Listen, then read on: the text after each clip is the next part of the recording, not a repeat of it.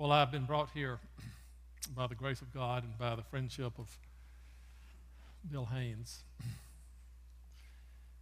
And I'm receiving an admonition as I stand here that says you are required to believe, teach, and preach what the Bible says is true, not what you want it to say is true.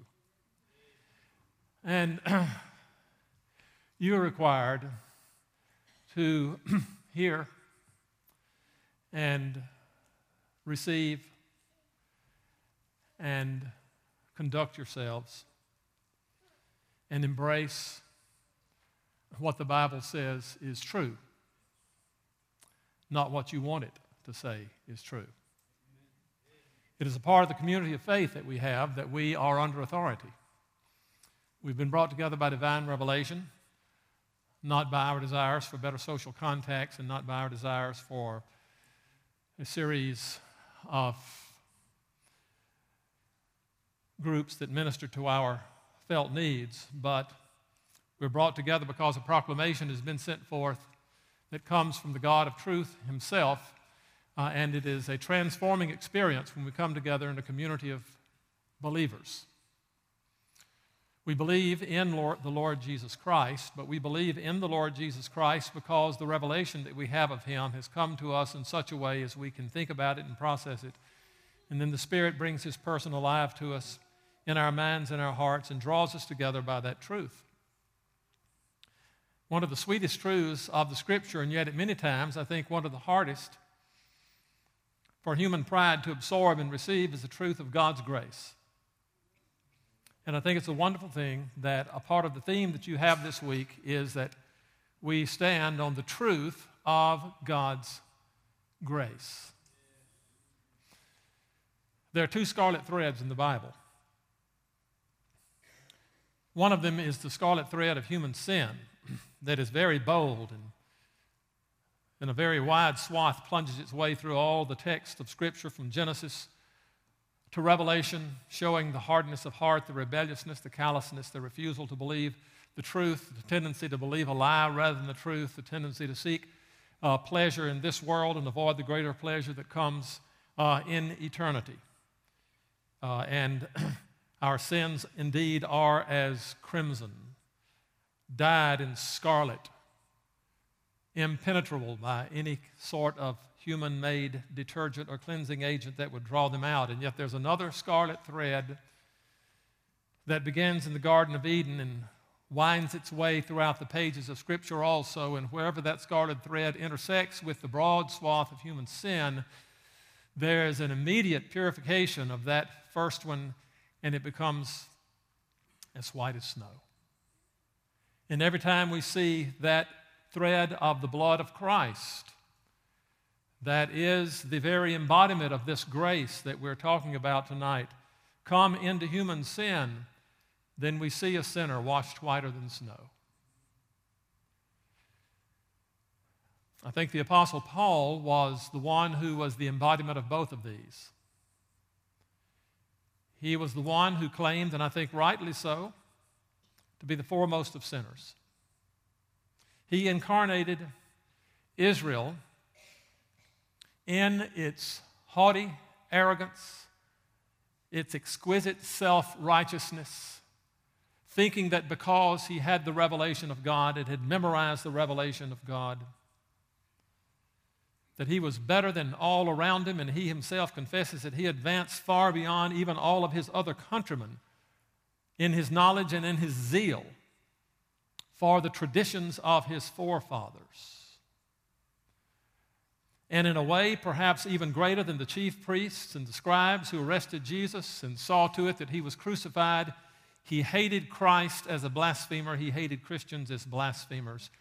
And he, above all others, because of the great privilege he had of learning, should have known more than any others exactly what the Christ had to suffer. And he should have seen in Christ, when he heard about him, that he was the Messiah. And yet he fostered in his soul that rebellion and that hatred that came into the minds and hearts of those who were looking for earthly pleasure, earthly freedom, earthly liberty. They wanted someone to come and to free them, and Christ said that, you see this temple? All of it's going to be destroyed. There's nothing glorious about this temple. There's nothing glorious about this nation. Now, the Gentiles are going to come and trample on this city. Right at the time when they thought that he should be freeing them, Jesus said, it's going to get harder, and there's not going to be a glorious kingdom set up by the Messiah in this coming. The very people who are expecting me are going to reject me and kill me. And Paul embodied the hatred that they had, that this one who claimed to be the Messiah only led to a path of humiliation and called people to take up a cross and told them to put down their sword. And so when Paul talks about himself and his coming to understand the gospel, he said, I thank him who has given me strength, Christ Jesus our Lord, because he judged me faithful. Now, that does not mean that he looked at him and saw that he was indeed at heart a faithful person. This is a construction that means that he accounted him faithful. He was going to put him into a position where by his grace he would make him faithful all the way to the end so that he would indeed suffer for the cause of Christ. He judged me faithful, appointing me to his service, though formerly I was a blasphemer, persecutor, and insolent opponent. But I received mercy because I had acted ignorantly in unbelief, and a person who's acting ignorantly in unbelief, what else can they have but mercy? The fact that he says he received mercy is not saying I received mercy because I deserved it. Acting insolently and acting in unbelief was the very thing that made him a candidate for mercy. And the grace of our Lord overflowed for me with the faith and love that are in Christ Jesus. The saying is trustworthy and deserving of full acceptance that Christ Jesus came into the world to save sinners, of whom I am the foremost. But I received mercy for this reason, that in me, as the foremost, Jesus Christ might display his perfect patience as an example to those who were to believe in him for eternal life. To the King of ages, immortal, invisible, the only God, be honor and glory forever and ever. Amen. The grace of our Lord overflowed. Now, grace is an overflowing of goodness already. Anytime you see the word grace, you know that it is something that is coming that is undeserved. It is something that is arising out of the benevolence and out of the goodness of the one who gives it. And so when the Apostle Paul talks about grace overflowing, he is talking about something that goes beyond our ability to comprehend. When grace overflows, when that which is already an overflow is overflowing, he is saying that there was a series of events and a series of things that had to happen and all had to conspire that are manifestations of the wisdom of God and every attribute of God that relates to his love and his mercy and his loving kindness. All of these things are overflowing to bring a sinner like I am, Paul would say, and each of you would say, like I am too, if you know the grace of God. There was an overflowing of this in order to put me in a right relationship with him. And Paul says the fact that grace could overflow to him, that he is the foremost of all sinners, that he is the embodiment of all the callousness and insolence and rebellion that the ones who should know the most had against the Messiah, that him, against whom the proclamation could be made, it will be more tolerable than the day of Sodom and Gomorrah than for you. That could be said about Paul, and yet grace overflowed. Grace precedes us. Grace accompanies us. Grace is in the future. Grace sustains us, and grace will be present in eternity.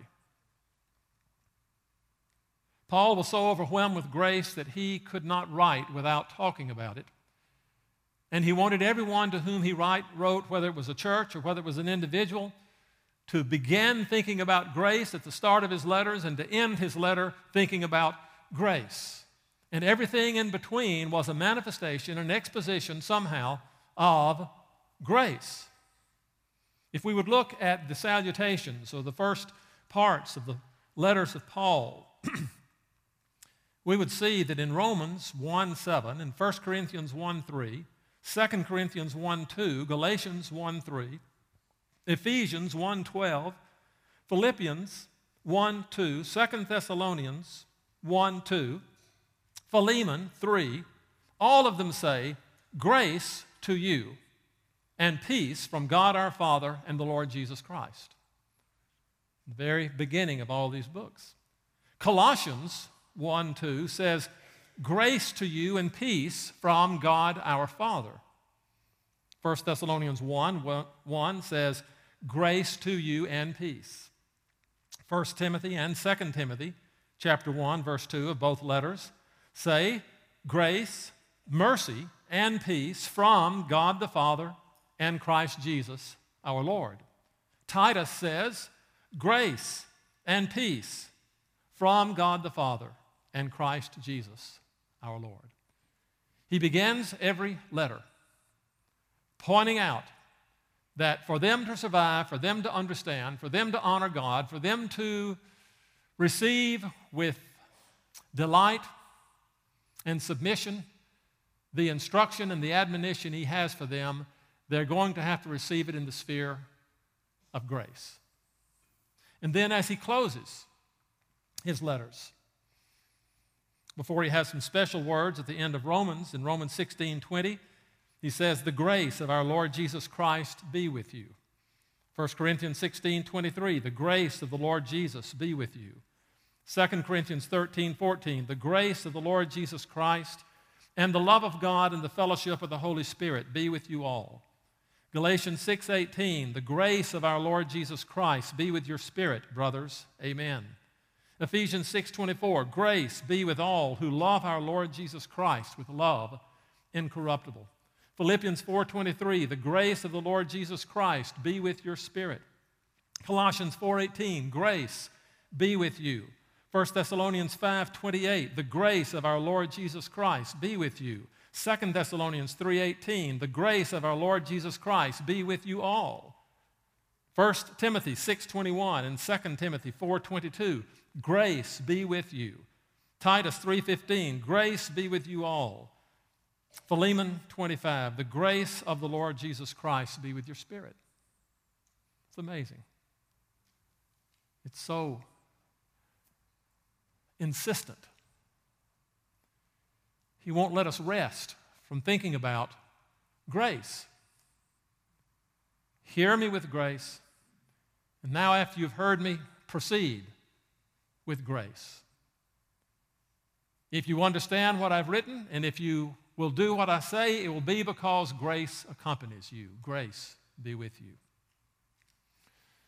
As we think about grace, we recognize that it has both an objective and a subjective nature. It is objective in that there are certain specific events or certain things that God does for us, that he sets out before us, that are manifestations of his grace. We'll look at some of these. The incarnation is a grace. The cross is a grace. The reality of justification is a grace. The existence of particular gifts in the church are graces. When we look at the book of 1 Corinthians and we see all of the gifts that are given, these are the charismata. These are the gifts of particular graces for a certain time when they needed to have these grace gifts of revelation so that they could understand the completed work of Christ and interpret it in accordance with the gospel in the new covenant.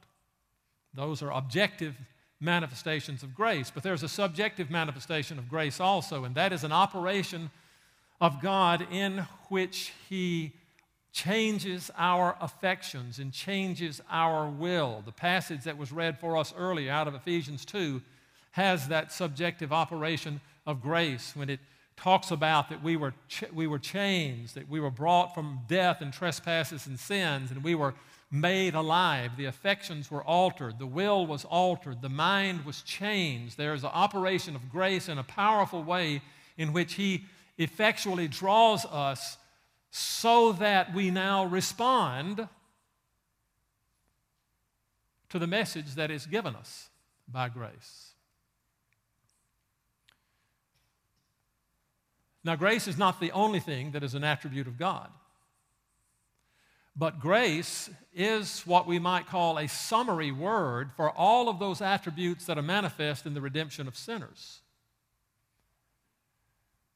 The complexity of God, or the multiplicity of ways in which His simple holiness and beauty manifests itself in its operations in the world are incomprehensible. There's so many that we really could not name all of them. The Scripture names many of them for us. And there's justice and there's truth, and there are elements of wrath and God's vindication of His own name. All of these things arise out of the desire that God has to show how truly great His justice is and how fierce His wrath can be, and the manifestation of perfect holiness.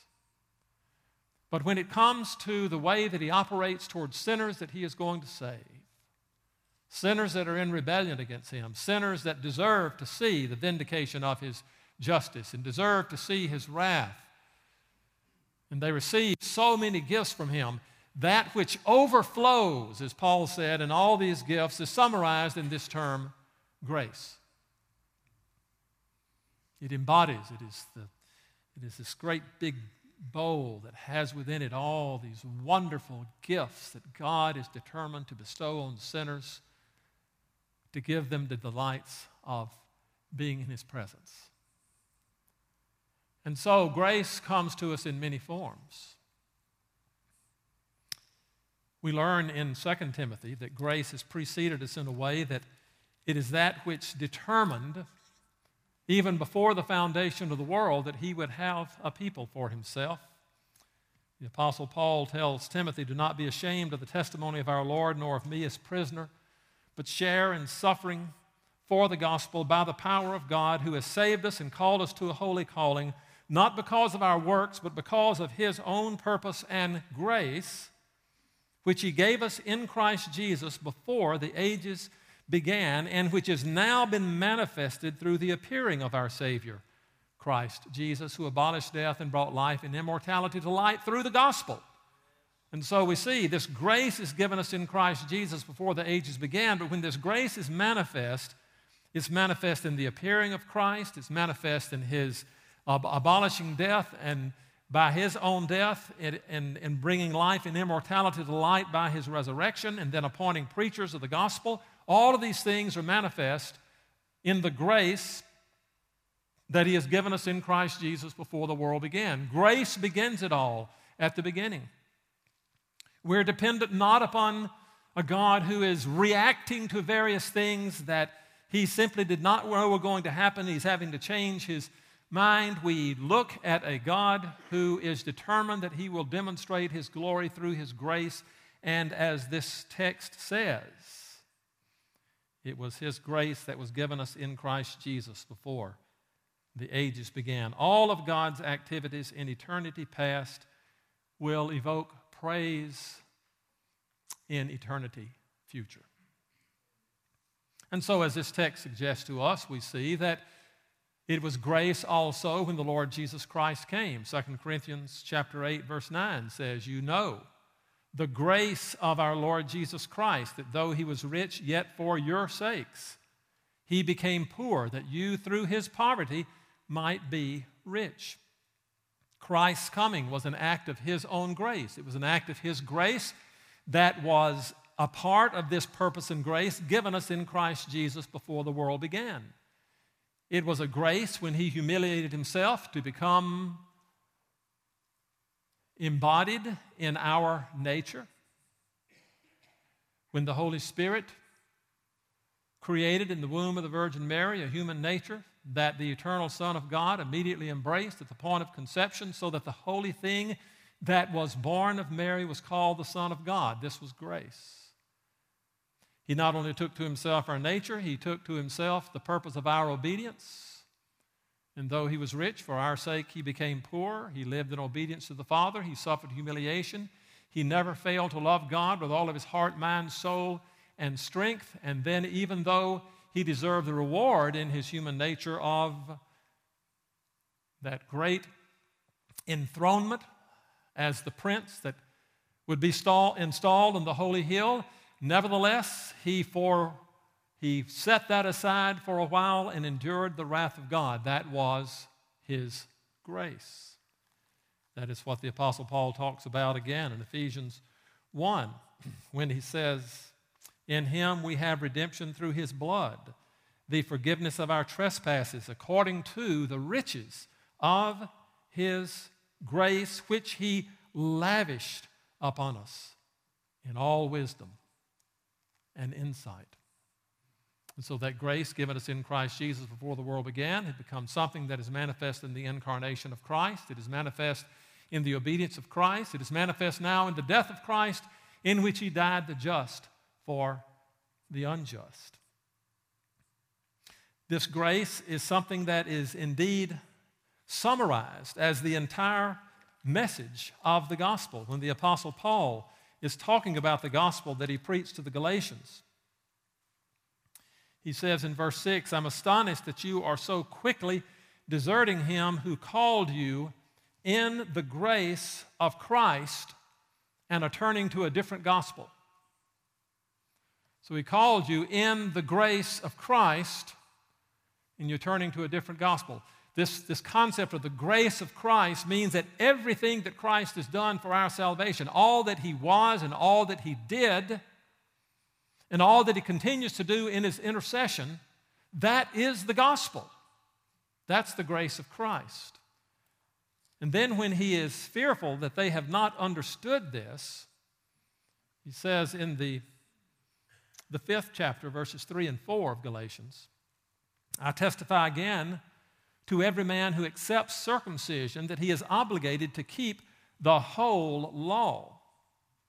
You are severed from Christ, you who would be justified by the law. You have fallen away from grace." Now, what he is not saying here is that there are some who have genuinely received grace, they have been born again, and they have been implanted in Christ, and they have been justified, and now experientially they fall away from grace. They become lost again. That is not what he's saying. Don't take a tape of this and then isolate that section where I was explaining what he's not saying and take the nots out and say, Nettles said that you can be justified and fall away from grace. That's not what I'm saying. That is not what Paul is saying.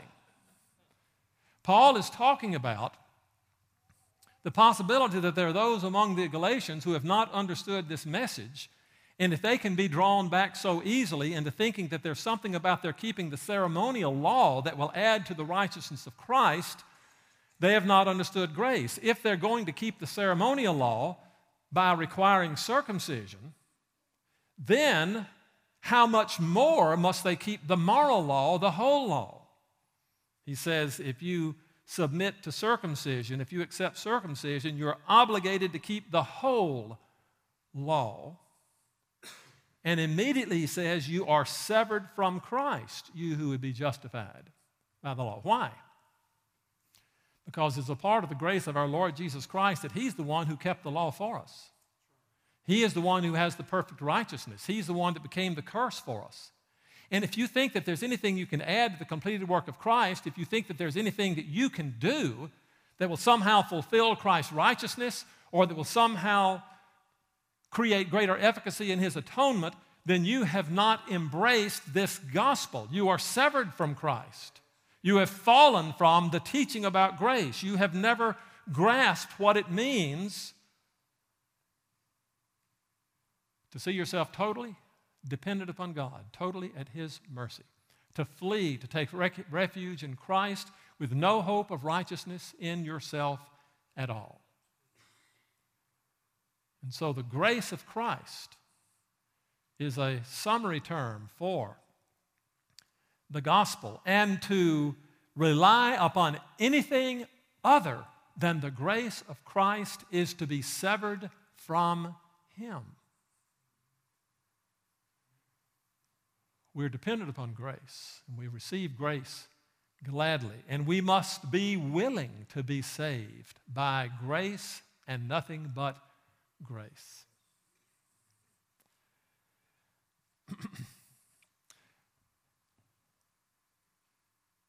Paul refers to this message when he says, you are fallen from grace. He's talking about the message that he preaches. You have not understood the message. You've not embraced the message.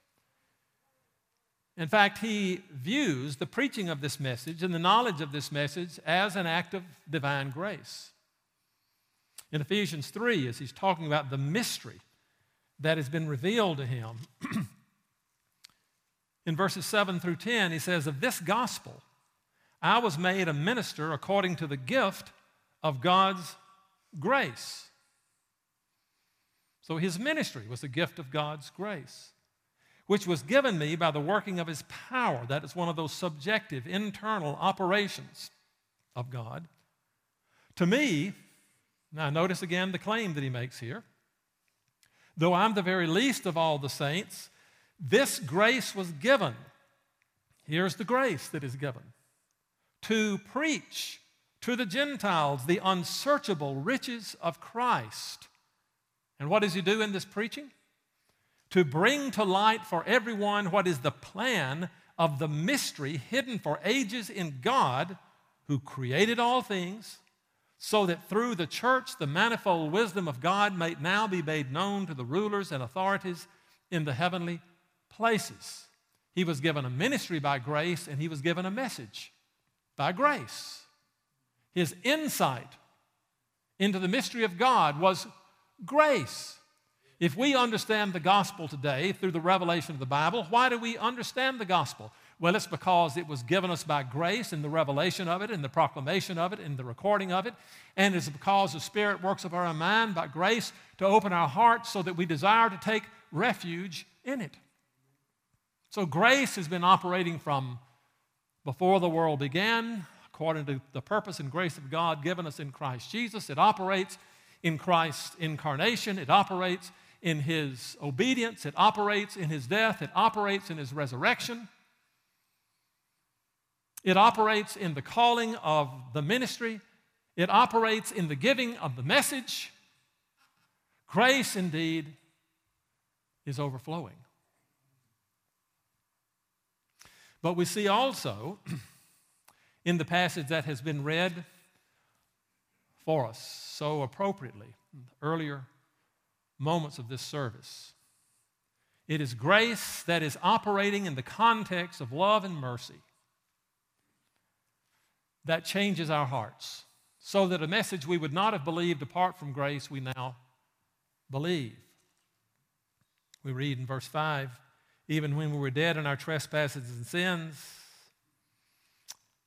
He has made us alive together with Christ.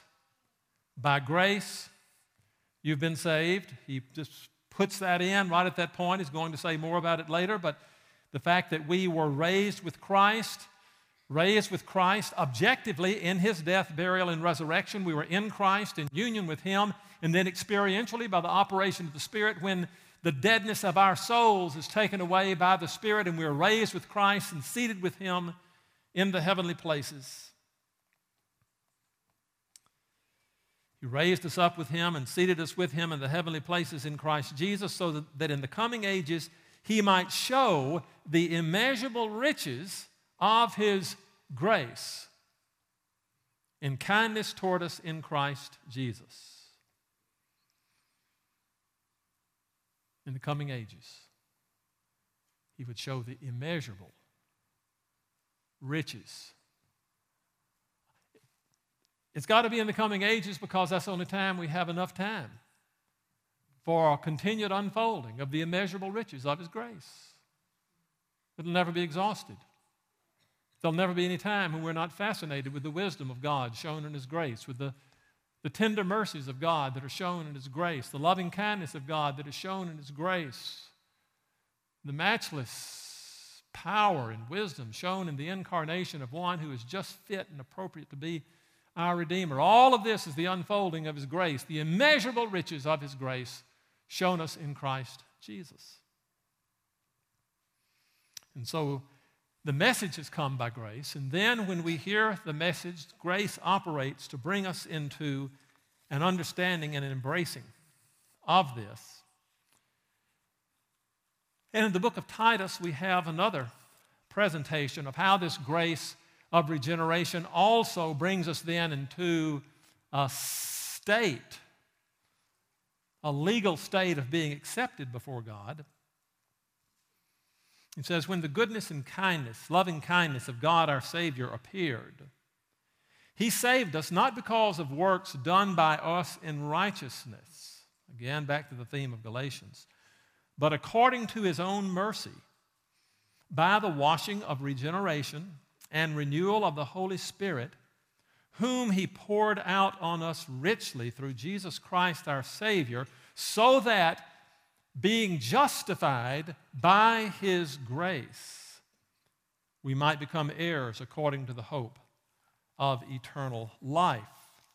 This is the same thought set within a different context of the work of the Spirit that we have, though, in Romans 3, where it's set in the context of the objectivity of what God has done in grace when He says, for all have sinned and fall short of the glory of God and are justified by His grace as a gift through the redemption that is in Christ Jesus, whom God put forward as a propitiation by His blood to be received by faith. So there's an operation of the Holy Spirit to bring us into a reception of what Christ has done. He's poured out on us richly through Jesus Christ our Savior, the Spirit is, and then we're justified by His grace. And we're justified by His grace through the redemption that is in Christ. All of this is incorporated in the grace that God has given us. And He's setting His Son forth as a propitiation for our sins by blood, as a sacrifice, receiving divine wrath, in the taking away of His life, the human infliction of death upon this one who is in our stead and in our nature. That propitiatory sacrifice is a part of the overflowing of this grace, objectively, whereby the Scripture can say, therefore, being justified by His grace, we have the hope of eternal life. And so once we have that, we can speak about this grace being something that is solid, something that is secure. We can speak about it being something that characterizes our life in Christ every day. Paul says, therefore, since we have been justified by faith, since by faith we've cast away hope in our own righteousness, we've abandoned any idea that we can save ourselves and contribute to our salvation in any way, we have fled to Christ and His completed work. We have fled to Christ and His mercy, and we are justified, pronounced righteous. We have peace with God through our Lord Jesus Christ. Through Him, we have also obtained access by faith into this grace in which we stand. If you have come into union with Christ by faith, there is a grace in which you stand.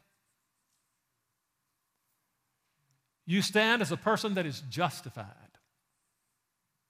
You stand as a person that is pronounced righteous. You stand as a person that has all the perfect obedience of Christ to the law applied to your account. You stand as a person who has been forgiven because Christ has taken your sins in His own body on the tree in order that you, being dead to sin, might live to righteousness. This is a grace in which you stand. You stood in it the moment you had faith. You stood in it a year after you had faith. You stand in it now. You will stand in it tomorrow. You will stand in it when you are in heaven. This is the grace in which we stand. This is the entree before the throne of God. We're pronounced righteous. And all of the other superabundances of grace flow to us because we can now enter before Him as a just God who has given His law and is satisfied that we now have life by the keeping of that law in our substitute. It is a grace in which we stand.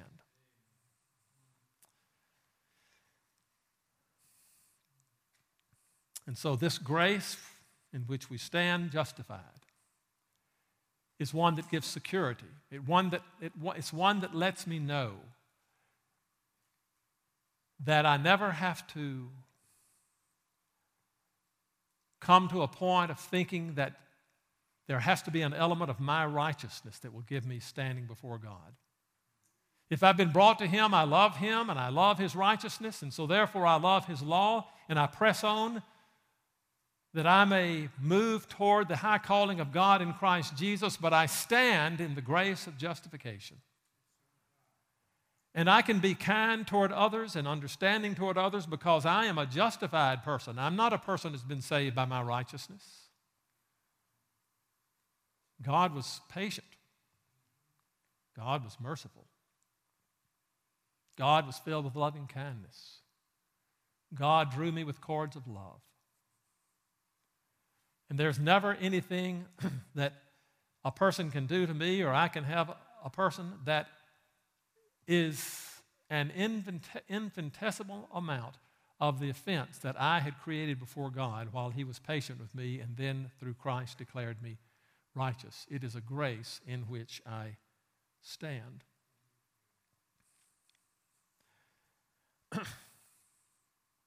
And now, all growth in knowledge of God and all conformity to Christ that we have, every moment in which we're being made like the Savior in whom we trust and the Savior that we love comes as a result of grace. You therefore, beloved, Peter says, knowing this beforehand, take care that you are not carried off or carried away by the error of lawless people and lose your own stability, but grow in the grace and knowledge of our Lord and Savior Jesus Christ. To Him be the glory both now and to the day of eternity. Amen. You stand in a grace, but grace is operative every day to give you conformity to Christ, to give you a greater knowledge of Him, to make you more fit in your love for holiness, to be a citizen of that place in which all the inhabitants cry, holy, holy, holy. But we see also that grace is yet future. Grace has been in eternity past. Grace operated in the life of Christ. Grace operated to give us the gospel through the preaching of the apostles. Grace vivified us while we were dead in trespasses and sins. Grace placed us in Christ. Grace is the proclamation of justification. Grace is our growth in grace and our conformity to Christ. And grace is yet to be brought to us at the revelation of Jesus Christ in the book of 1 Peter.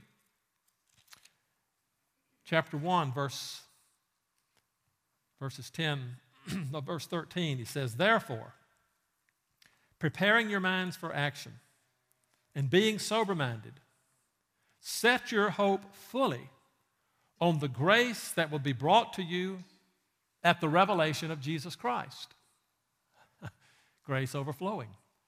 You see, the grace of justification and the grace of sanctification is not the end of grace.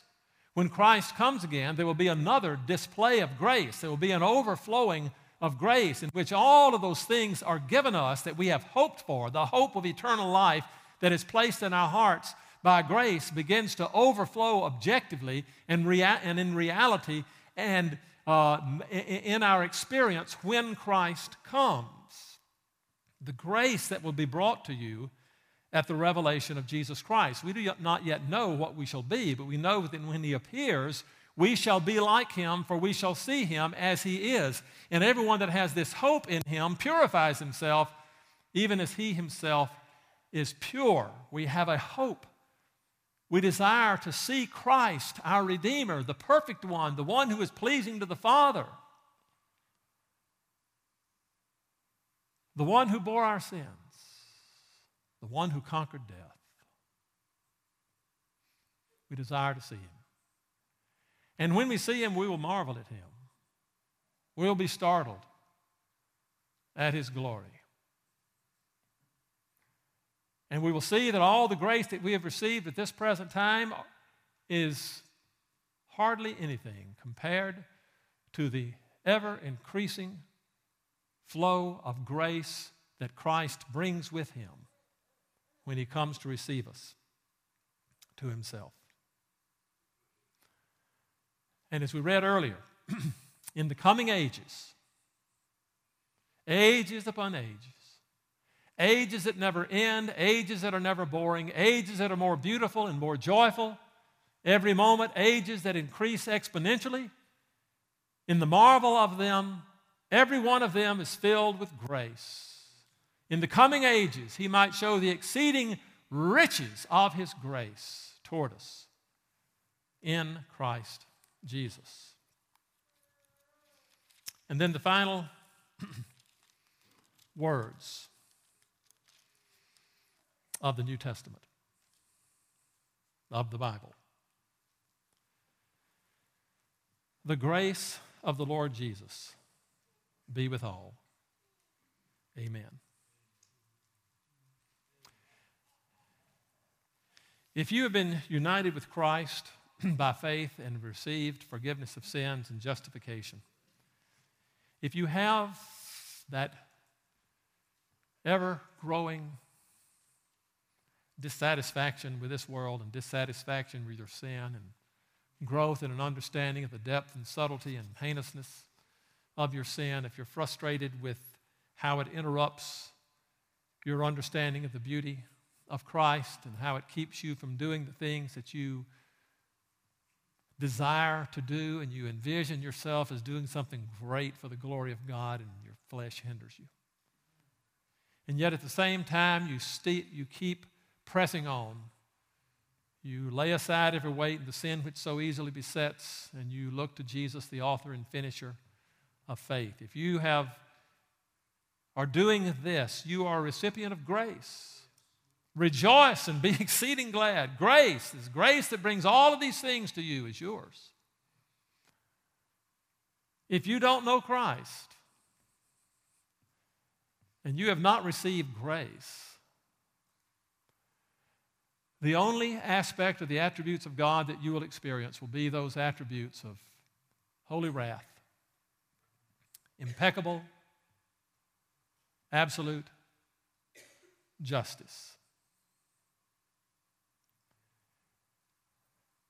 And you will spend eternity glorifying God by your mournful realization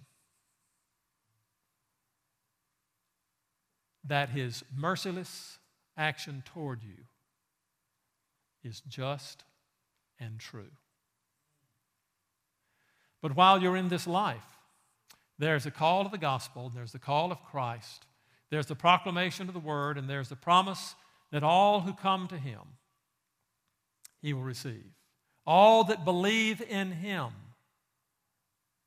will find eternal life. He that confesses with his lips that Jesus is Lord, meaning that you give an external manifestation of that which you have become convinced of in your mind. Confess with your lips that Jesus is Lord out of believing in your heart that God has raised him from the dead. You will be saved. And then the overflowing riches that Christ will show to us in eternity will be the hope of your life. In everything else that you've placed so much hope in and all the things that you thought gave you petty pleasures, they will more and more seem to be nothing compared to the anticipation you have of the pleasures of what it means to know Christ and be found in him. May God grant you that grace even now. Let's pray. Father, we do thank you for the revelation of your word, that there is rich and abundant grace in our Lord Jesus Christ. Though he was rich as the one who is the eternal recipient of your love as your Son, Yet for our sakes he became poor, that we through his poverty might be rich. May some even now see the power and wonder of that grace and flee to Christ. For it is in his name that we pray. Amen.